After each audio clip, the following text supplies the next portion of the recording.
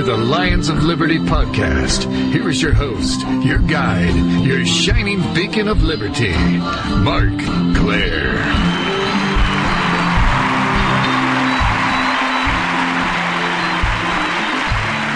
Welcome back, Liberty lovers, to our latest edition of Lions of Liberty.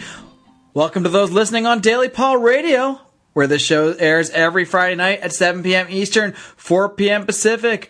Welcome to those listening on your iPhones, your iPads, your Androids, or whatever other devices you might use that I don't even know about. Now, the market's always coming up with cool new gadgets. Maybe I'll even eventually be able to broadcast this show directly into your brain.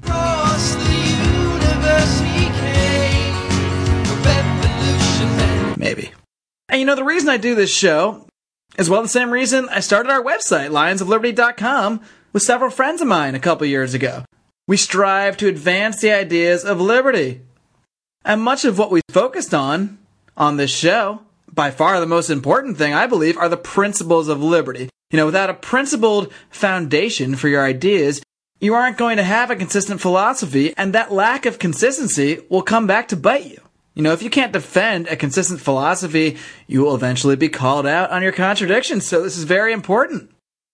At the same time, when you're principled, and you have a philosophy, you get a lot of this reaction.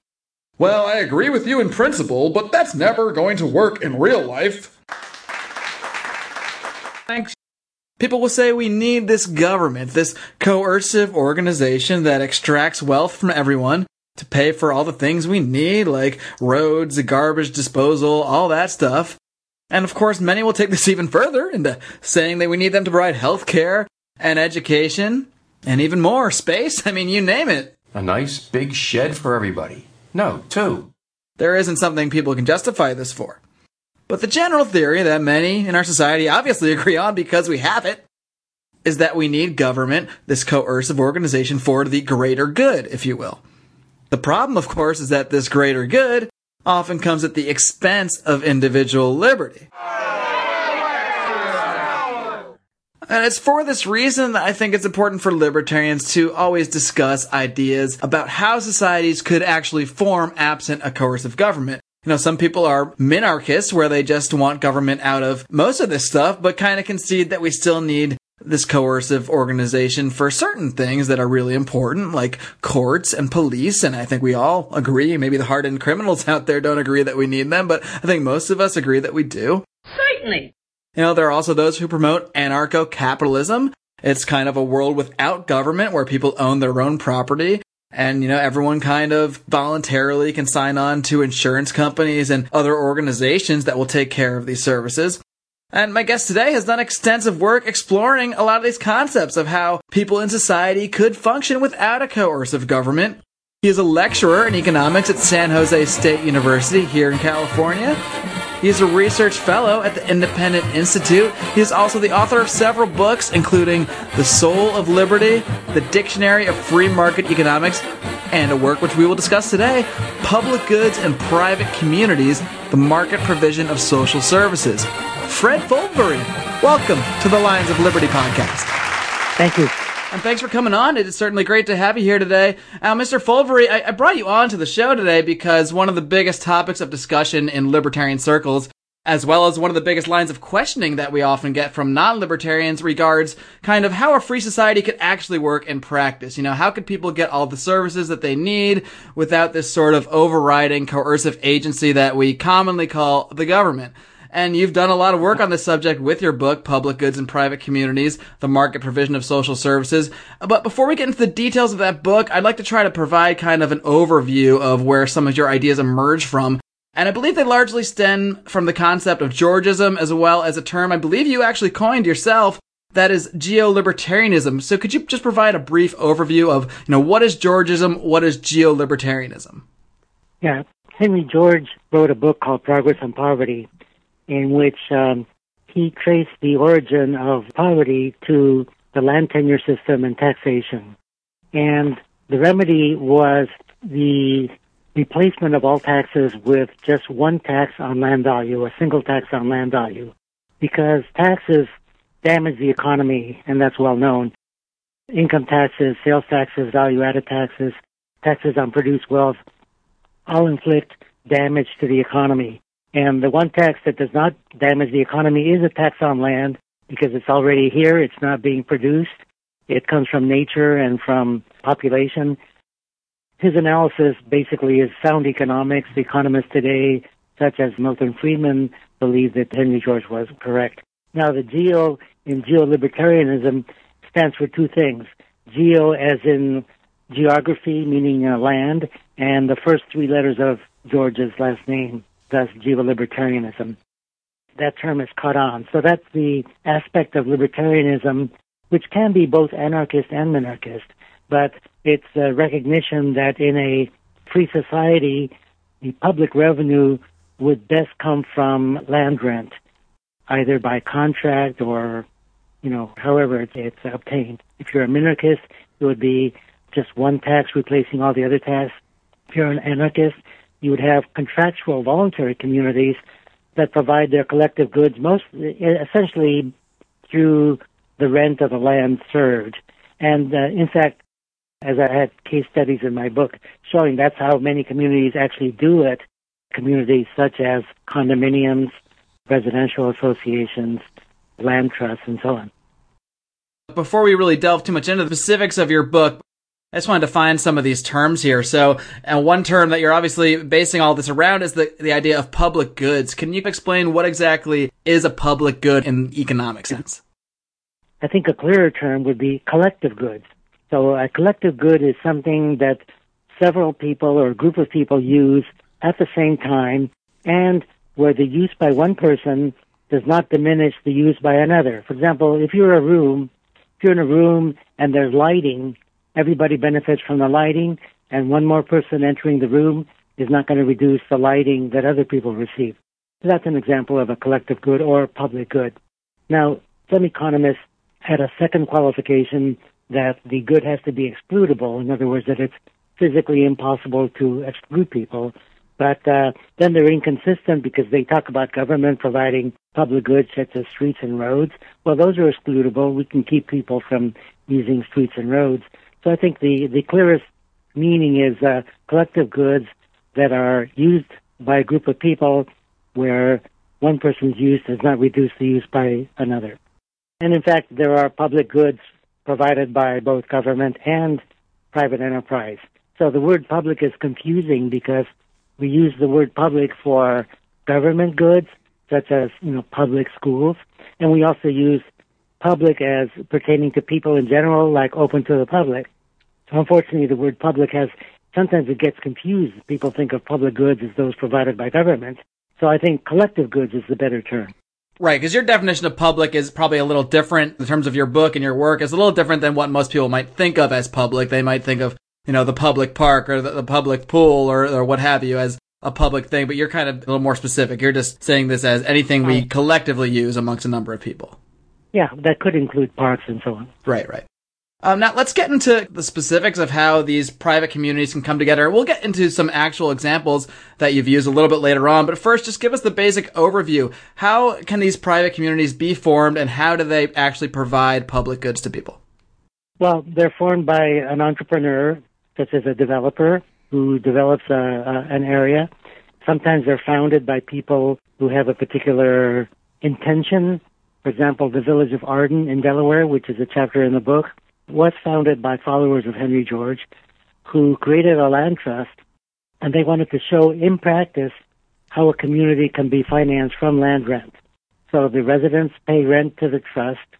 They own their buildings completely, and the government property tax is paid for by the trust, so that all the people see is paying rent to the trust, and they don't see the property taxes applied to the building.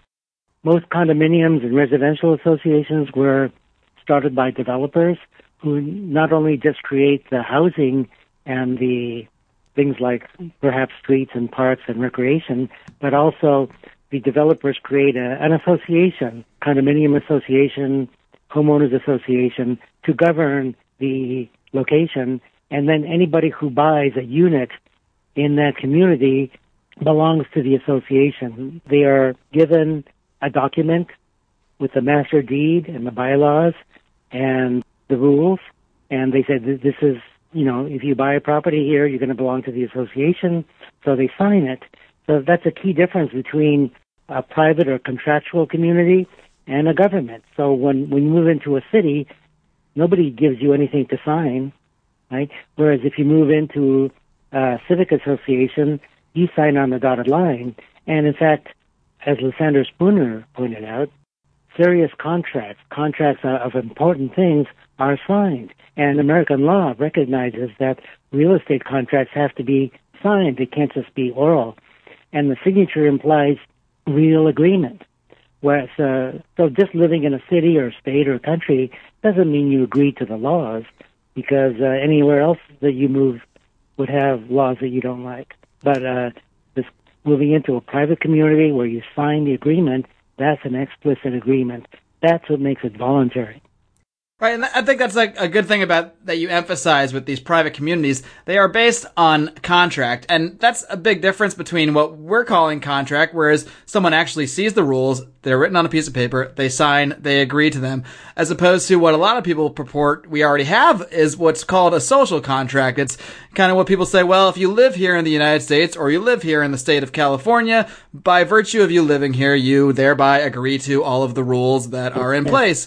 And the problem with that is, twofold, as you described. I mean, I never agreed to those rules. I never signed anything. That's not a contract by any sort of reasonable definition, even the one that the government, typically abides by. And also, I mean, in that case, in this massive democratic system where laws can change at the will of, 51% of the population, in that theory, you're agreeing to not only the present laws, but any laws that this group of people might decide upon in the indefinite future. So I think that's a really important thing in the difference you describe. Yeah, and another difference is that in government, the government officials have sovereign immunity when they're acting in their official capacity, whereas with a contractual community, the board of directors has no sovereign immunity. If they don't follow the contract, they can be sued. So what would you say to people that, they hear about your idea, about these private communities, and, they think, well, it's kind of interesting, but, Mr. Foldvary, I already have my roads. I already have the garbage pickup. We already get this from government. So what is so much better about doing this privately in private communities? What's so wrong with the current system? Well, the current system has taxes and subsidies. You're taxed on your wages. You're taxed on any investment income you have. You're taxed when you buy goods. You pay a sales tax. In Europe, you pay a value-added tax. And these taxes damage the economy. And also, economists recognize, especially in the Austrian school, that a price is not just what you pay for something. The price of a good represents the scarcity and the desire. Right? Friedrich Hayek recognized that there's a lot of information packed into a price. And so when you tax a good or subsidize it, you distort the price structure. You create all kinds of inefficiencies. So the road today is paid for by taxes on wages and profits and goods. And if it's a road that's well used, what does that road do? That road increases the value of the real estate in that area. So the land value and the land rent goes up. And if most of the tax falls on workers or business people, then the landowners who use that road or benefit from it, they get a windfall, they get an implicit subsidy. And that's something a lot of people don't realize, that by taxing wages to provide public goods that affect the territory, you're basically redistributing wealth from workers to landowners. But in a contractual community, the landowner does not get subsidized. The homeowners or retail owners, whoever owns that property, is paying for the services that protect and serve that property. So there's no subsidy and there's no distortion of taxes. So in other words, everything gets priced by the market, and that creates efficiency. in some ways, we kind of already see this system in place today. We just might not really think of it that way. We have shopping malls and shopping centers where, right. One developer will own the mall and then the stores kind of lease it out and they provide all sorts of services. We also have, you mentioned hotels. You used that example. Can you kind of describe how hotels, shopping malls, that kind of thing are sort of already an example in practice of this? Yeah, I was influenced by Spencer McCallum, who wrote a book called Art of Community back in 1970. This analysis of the private community actually goes back to his grandfather, Spencer Heath. He's the one that originated the concept of the hotel as a community. And if you think of a hotel, it provides services very similar to those of cities or towns. You have transit in the form of elevators and escalators. You have security. You have streets, the equivalent of streets, the corridors that people walk around, or the stairways. You have a park in the form of a lobby. You have administration, so that's governance. So all of the elements that we see in cities are there in a hotel, but people pay for a room. When you pay for your room, right, they don't charge you for the elevator, right, because that would be inefficient. They want people to have mobility. So there's no charge to use the elevators and escalators in a hotel or a shopping mall. It's all paid for from your room, because that's efficient, because the cost of one more person in the elevator is practically zero, and that's what they charge. So it's all done very efficiently, and they're in a market competing with other hotels, so they need to be efficient. And a condominium association works in a similar way. You pay an association fee based on the value of your condominium, and that has no relationship to the income you get from labor, or how much you spend on goods, or the value of your personal property, right? So that is the prototype of how private communities finance their services in general. Now, one thing you don't leave to the side in your work, you always harp on this, or maybe not harp isn't the word, but you always keep this as part of it, is kind of the ethics that are necessary for, communities like this to succeed. So what exactly kind of ethical foundation do you think that a population needs to have for, private communities such as this is to prosper? Yeah, well, the ethic for a free society or private communities is basically natural moral law, or what I call the universal ethic. So that's one of my books, The Soul of Liberty. I derive a universal ethic, the same ethic that John Locke talked about in his second treatise, although he didn't really fully derive it. And that ethic basically tells us that what's morally evil is coercive harm to others. So acts that benefit others, that are welcome benefits, are morally good. Acts that coercively harm others, such as theft or murder or trespass or kidnapping, those are evil. All other acts are neutral. So this universal ethic is basically the ethical foundation of a free society and also private, contractual, voluntary communities. So people enter that. Once you are in a club or community, you may not like everything that's going on. But there's two levels of choice, the constitutional level and the operational level. It's like getting married. Getting married is a constitutional choice. You know that once you're married, you're going to have to make some compromises. You can't always have your own way. You're telling me. Or if you join a club, the majority might want to have some activity that you don't particularly like. But you join it because overall you get a benefit. So that's the voluntariness of a community is freely joining it and also being able to leave if you don't like it. So now once you're in a club, they can have all kinds of rules, right? But it's all voluntary because, you basically agreed to the purpose, and functioning of the club. So the main thing is that it's wrong to coercively harm others.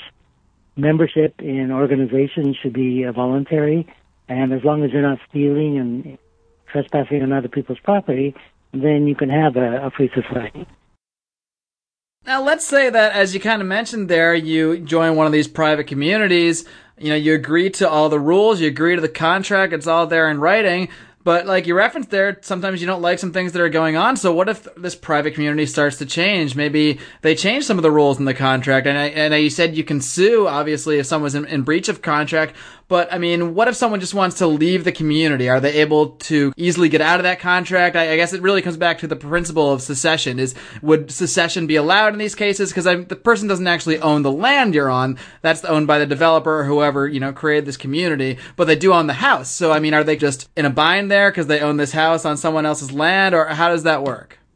Well, there's two ways to leave a community. One way is just to move out, and that would be the case sometimes. Now, and the other way is to secede without moving, just withdraw your property from the jurisdiction of the community. Now, in some cases, it's not practical to have secession, such as if you have an apartment building that's a condominium association. It's not easy to take your unit out of it because you have common elements such as the roof and the walls. So in that case, if you don't like it, you can sell your unit and move out. And that's what you can do in, co-ops and other kinds of communities like that. But in a larger community that's more single-family houses or businesses, they can allow for secession, and that is if you're unhappy with the community and don't want to move out, you could just withdraw your location from the jurisdiction.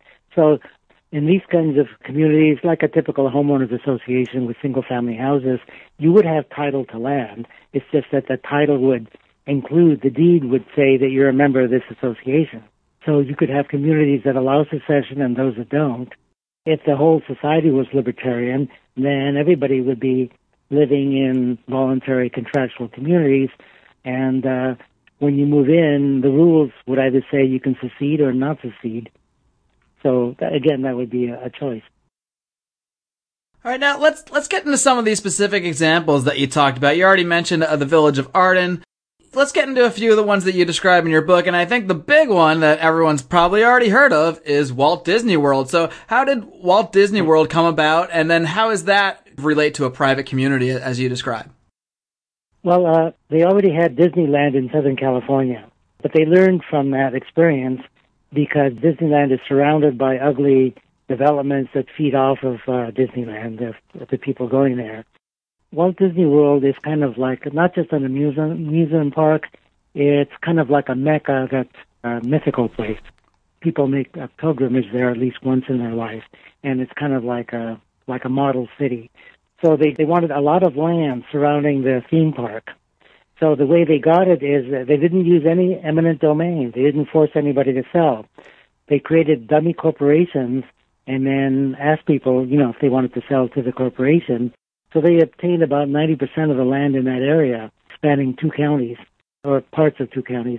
But they wanted to be able to develop the Walt Disney World without being harassed by, petty rules and land use laws and building codes. So they went to the Florida State Legislature, and what they said is, we're going to have this great theme park that's going to attract a lot of tourists, but we need a free hand. We need to just do it our own way. So the Florida Legislature agreed. They created a district that is controlled by the landowners, and since Disney Company owns 90% of the land, they basically control it. So they had a free hand. So that's how they developed it. And it's a community, it's a community because they provide public goods similar to cities. They have garbage collection, they have security, they have transit, all the things that people have in a town, they have there, except that it's like a hotel. It's a transient population, people who go there for a few days and then leave. But when you buy a ticket, say for 3 days there, in effect you're paying to be located there. So in effect, the admission ticket to Walt Disney World is a type of rent. You're paying for the use of that space while you're there. But Disney also created a permanent resident community, which is called Celebration, of about 30,000 people. So they actually did have a town which they owned, and I think recently people have been able to buy their own properties. It's become more like a residential association recently. How does this work in practice? I mean, I know you said you don't want to be kind of harassed by the normal building codes and all that kind of thing. So do Disney buildings still need to have kind of like safety inspectors? I mean, does OSHA get involved there? I mean, how far does the word private go in that sense?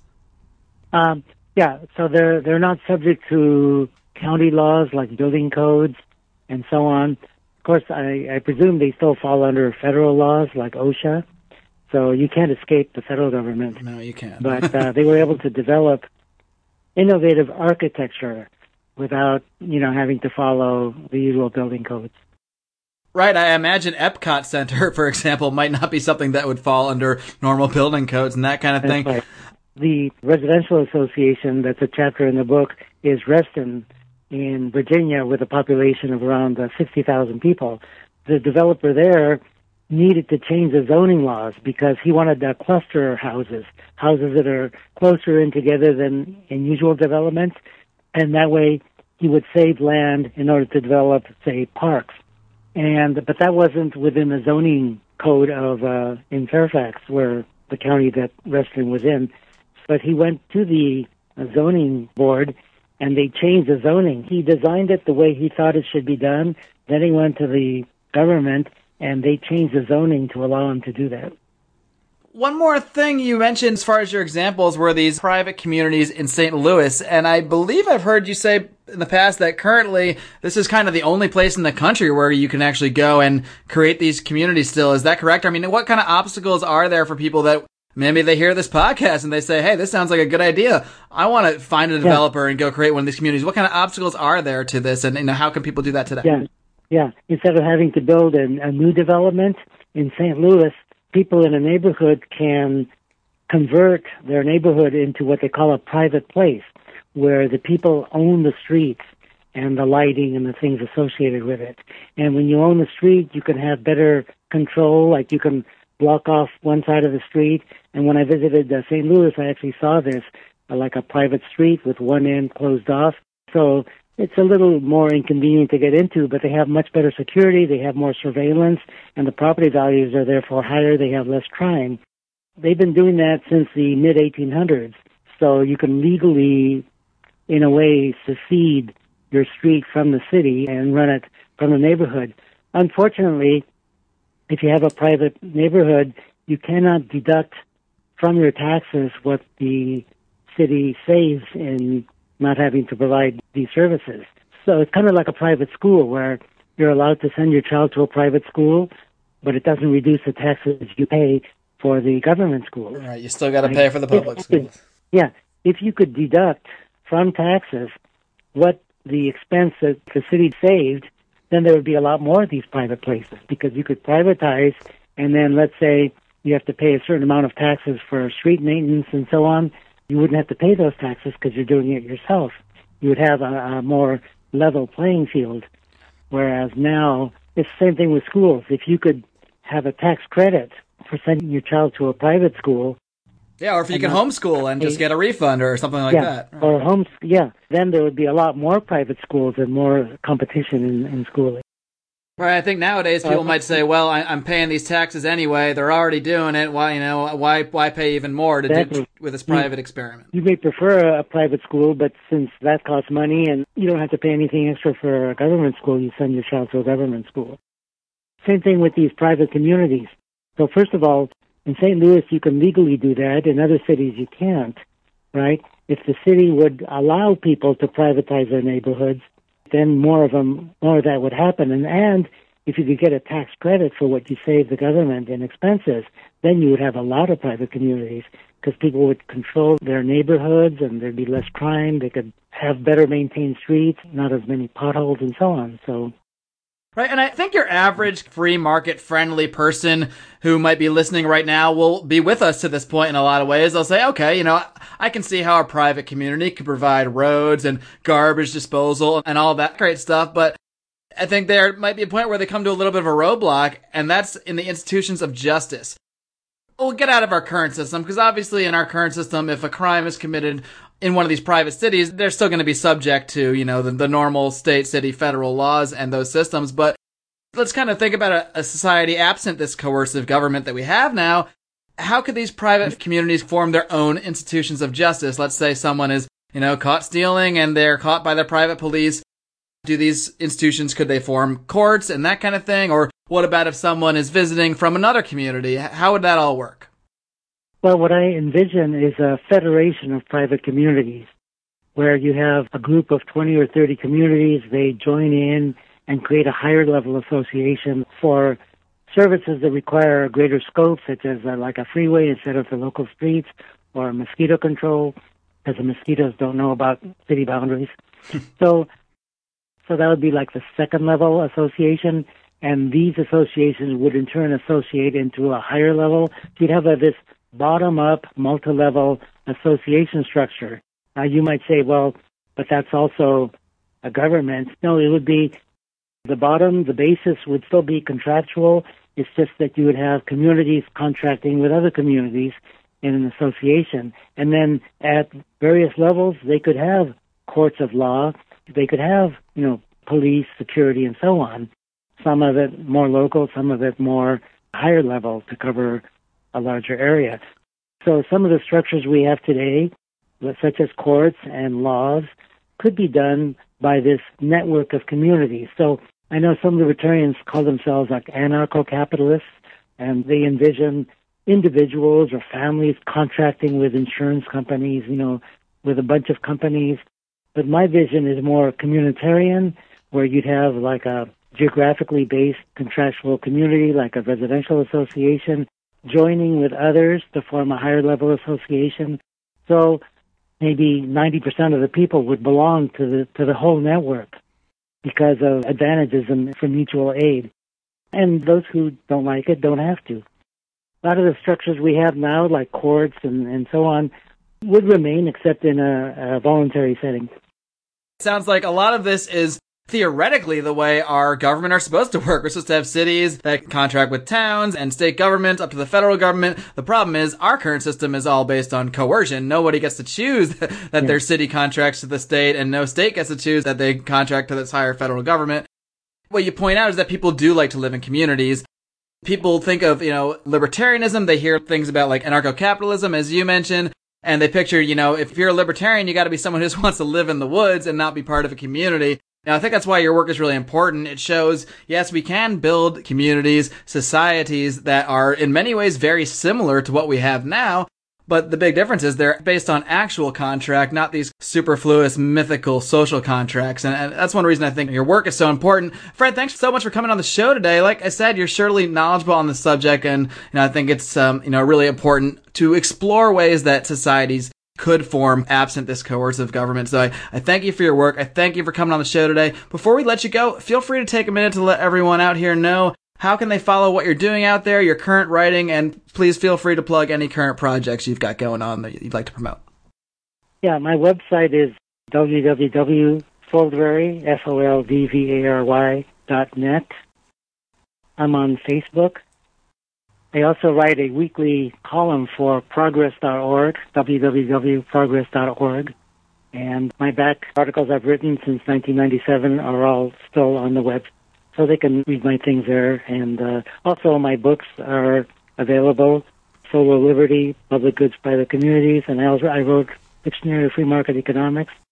These are still available. Go to Amazon or other booksellers to find those. Fred, thanks for coming on the show. Take care and keep up the great work.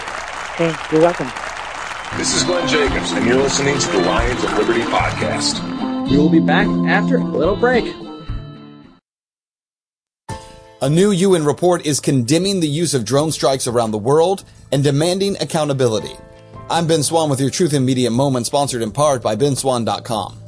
A recently released report by a special reporter on human rights calls upon the United States and other responsible governments to publicly investigate civilian deaths at the hands of unmanned aerial vehicles, also known as drones. The latest report by Ben Emerson examined 30 individual cases in which civilian harm, defined as death, injury, or instances where civilians were put at immediate risk, took place. The cases stem from reports in Afghanistan, Pakistan, Yemen, Somalia, and Gaza. Emerson's report focuses on legal issues surrounding the United States and allies and their decision to bomb sovereign nations in pursuit of terrorists.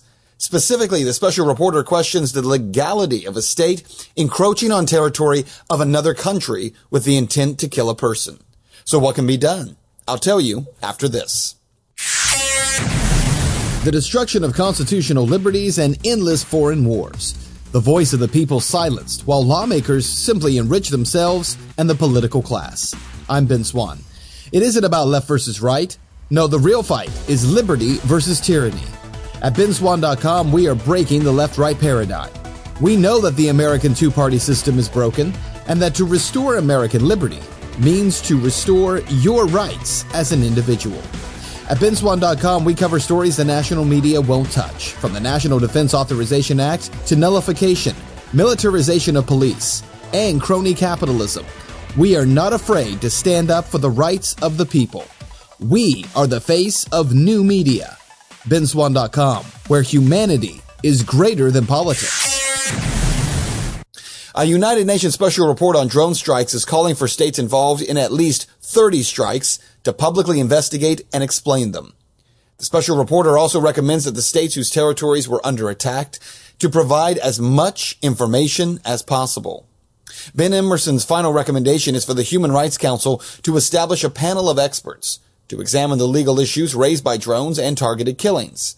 The report states that the governments who initiated the attacks are now legally obligated to explain the deaths. And that may be the biggest issue of all here. The fact that not only are sovereign nations being bombed into an oblivion, but the United States feels no reason to explain what they are doing. What is most disappointing is that it's the United Nations asking for explanation instead of the American people, who are being forced to pay for a policy that is nothing less than barbaric. For stories that affect your liberty, you can find me online at BenSwan.com, where humanity is greater than politics.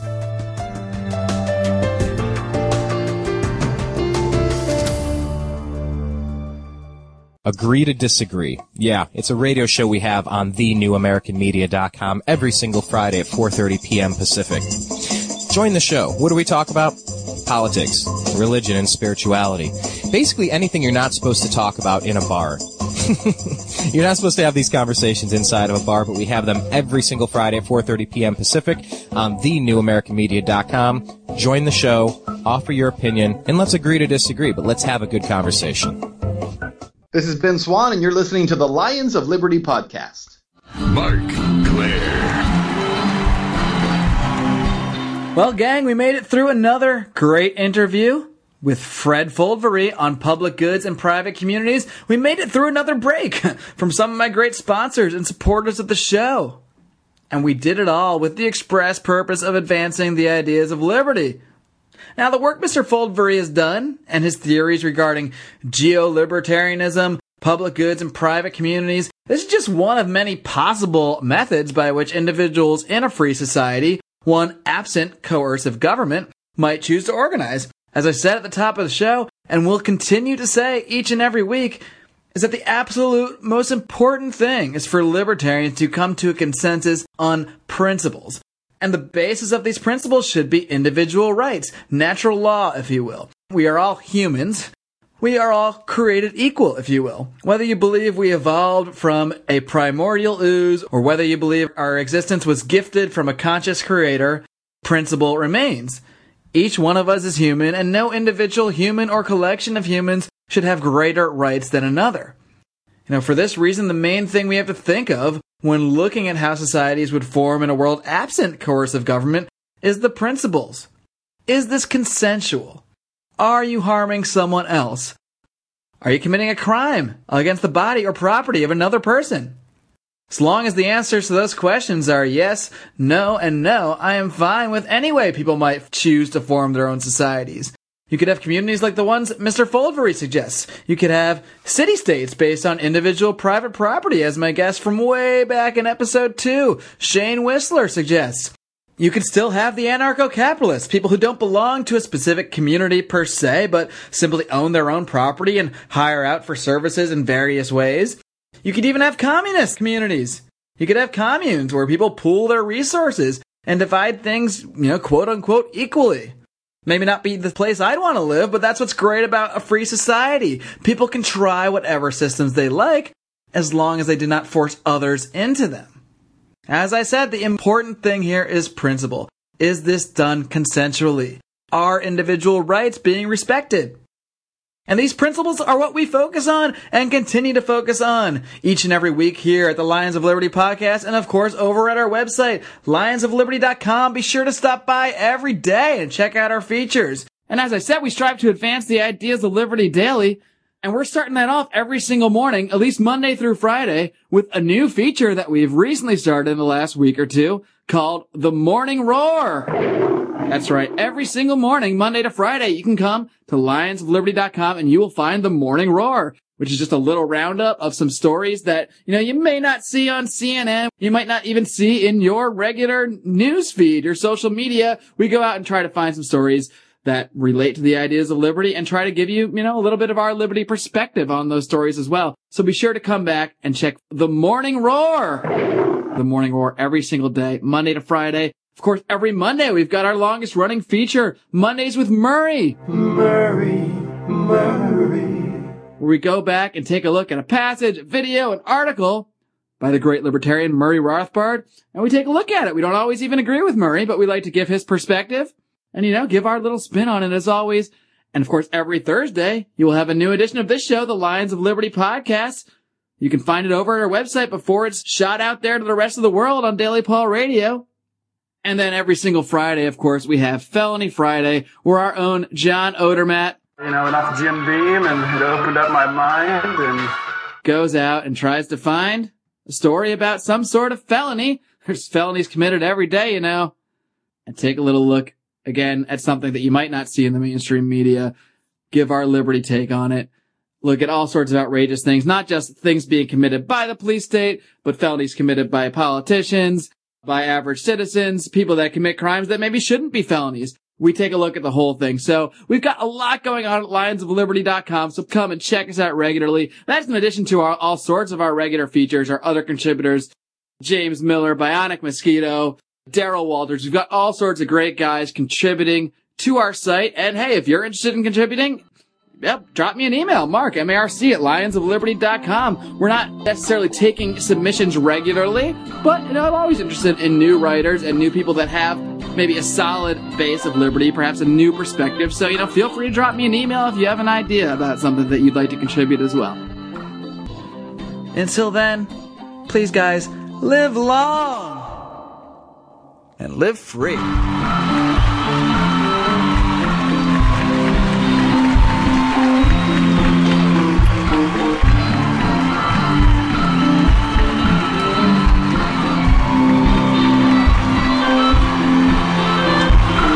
of editing and mastering is John Goblin.